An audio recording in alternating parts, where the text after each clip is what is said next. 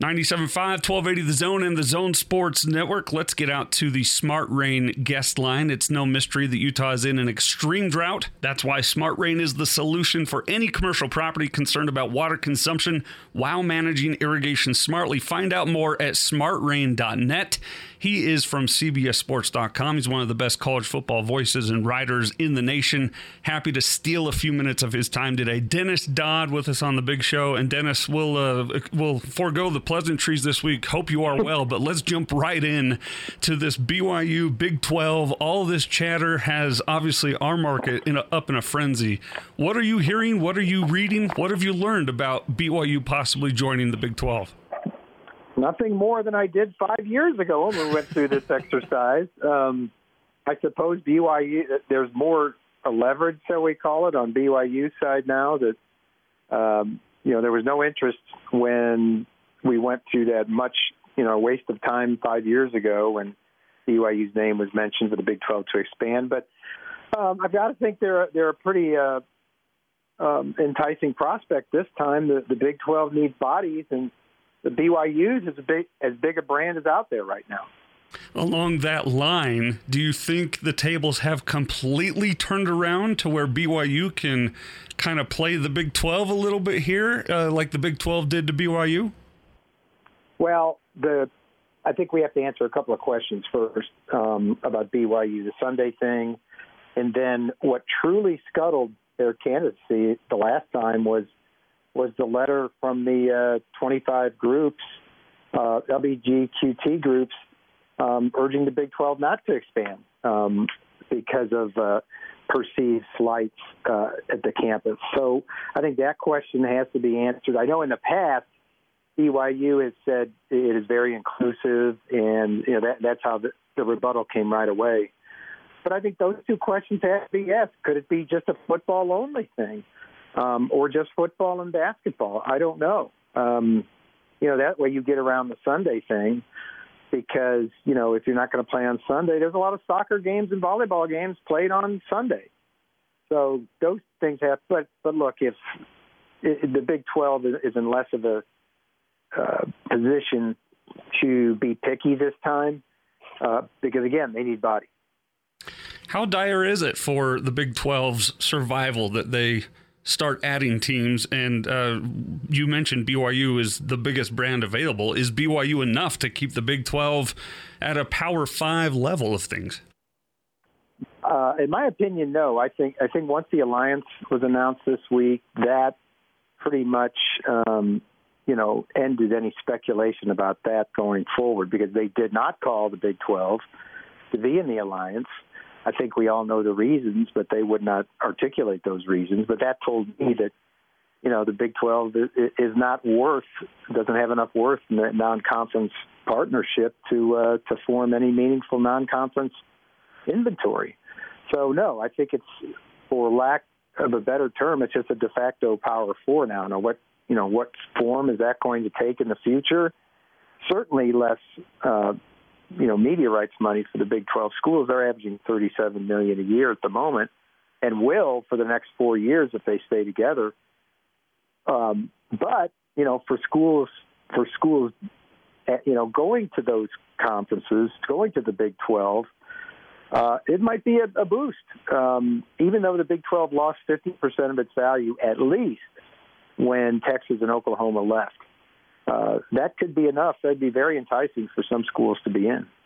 I saw another report today that quoted a Big 12 source as saying BYU was not voted into the Big 12 last time around, not just because of their policies, but really because Texas and Oklahoma didn't want them in the conference. And now Texas and Oklahoma are, leaving.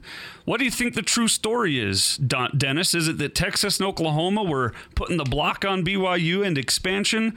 Or was it the questions that people have about BYU's LGBTQ plus policies and the way they handle themselves in that way?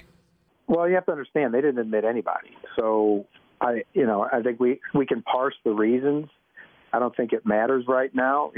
Did Texas not want Houston because that would do nothing but take away their ability to recruit in Texas?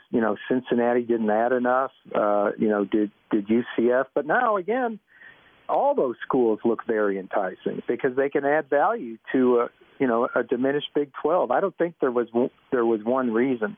I think it was almost a folly. If you remember, this was a agenda item for David Boren, the former Oklahoma president. He drove this thing by himself, basically, and got the Big 12 to do this exploration. And the Big 12, to its credit, back then did not exercise a clause in the contract that would have netted it $1 billion more in the deal had they admitted any four schools. It didn't matter.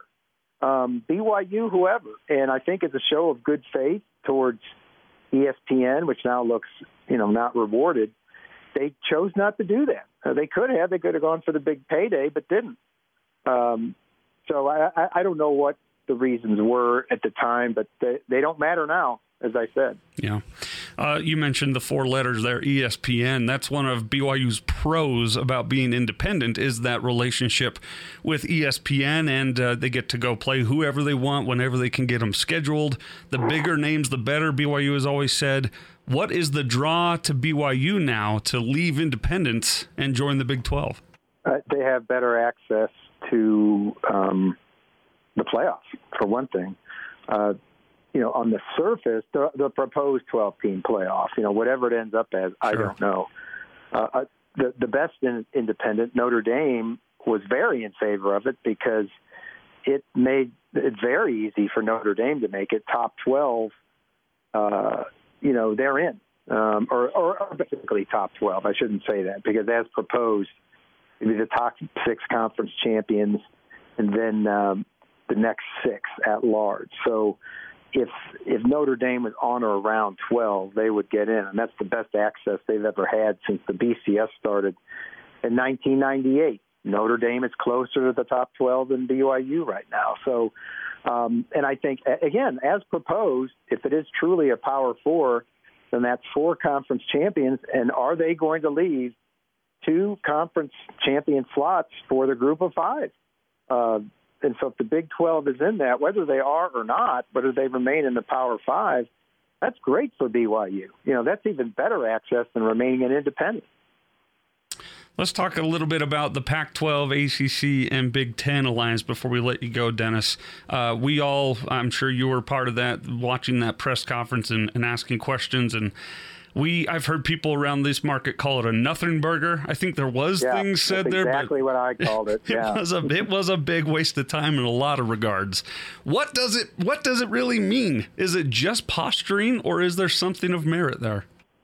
It's posturing. It's telling that it is acting on the perception that the SEC is moving too quickly and too powerfully to dominate college athletics. And I'm not sitting here telling you that they are. I'm telling you that's definitely the perception of a lot of people in college athletics, and I think it was articulated by those 3. I will tell you that people in the SEC don't understand that. They're in fact, Greg Sankey's reply was, I think on a radio interview this week, he said, who among these other schools would not have taken that call and in fact admitted Texas and Oklahoma? He's right. He's absolutely right. But none of them are the SEC that now have the biggest, best brands all under one tent. And that's very valuable to networks. Where the reason for keeping the Big 12 together, Texas and Oklahoma, now bolsters the SEC and makes it even more powerful. All right, last question, and we'll finish where we began. You said you're about where you are 5 years ago on this BYU Big 12 talk. What do you think the result is this time around, and why? Well, there's now a subcommittee studying expansion in the Big 12. All those schools we mentioned are possibilities. And I mentioned what the possible hurdles are. BYU add another travel. I don't know. But again, the Big 12 can't be as choosy, and they have to be very careful the way they step in the next 4 years, because if they try to do this within the current contract, then that might give Texas and Oklahoma an excuse to challenge the grant of rights and the exit fee. I don't know the exact language in the contract, but I'm just guessing. There's a lot of people in the Big 12 that think Texas and Oklahoma are going to do anything they can to get out early before 4 years. So if indeed they do stay 4 years, we're talking about something that probably couldn't be announced for a while. Again, not to give Texas and Oklahoma any kind of excuse. So I know UCF has been very aggressive among the Power Five. And I don't know if they've called the Big 12 directly. I know they've talked to the Big 10 and indirectly with the ACC. And I know schools within the Big 12, the existing Big 12, that have talked to other leagues. So, that's assuming the Big 12 stays together. So, at the end of the day, BYU has as much chance as anybody else. I don't think they've narrowed it down yet. Dennis, you're really good at your job. That means I bug you all the time, and you're kind enough to carve out a few minutes today. Thank you so much. No worries. Thanks so much.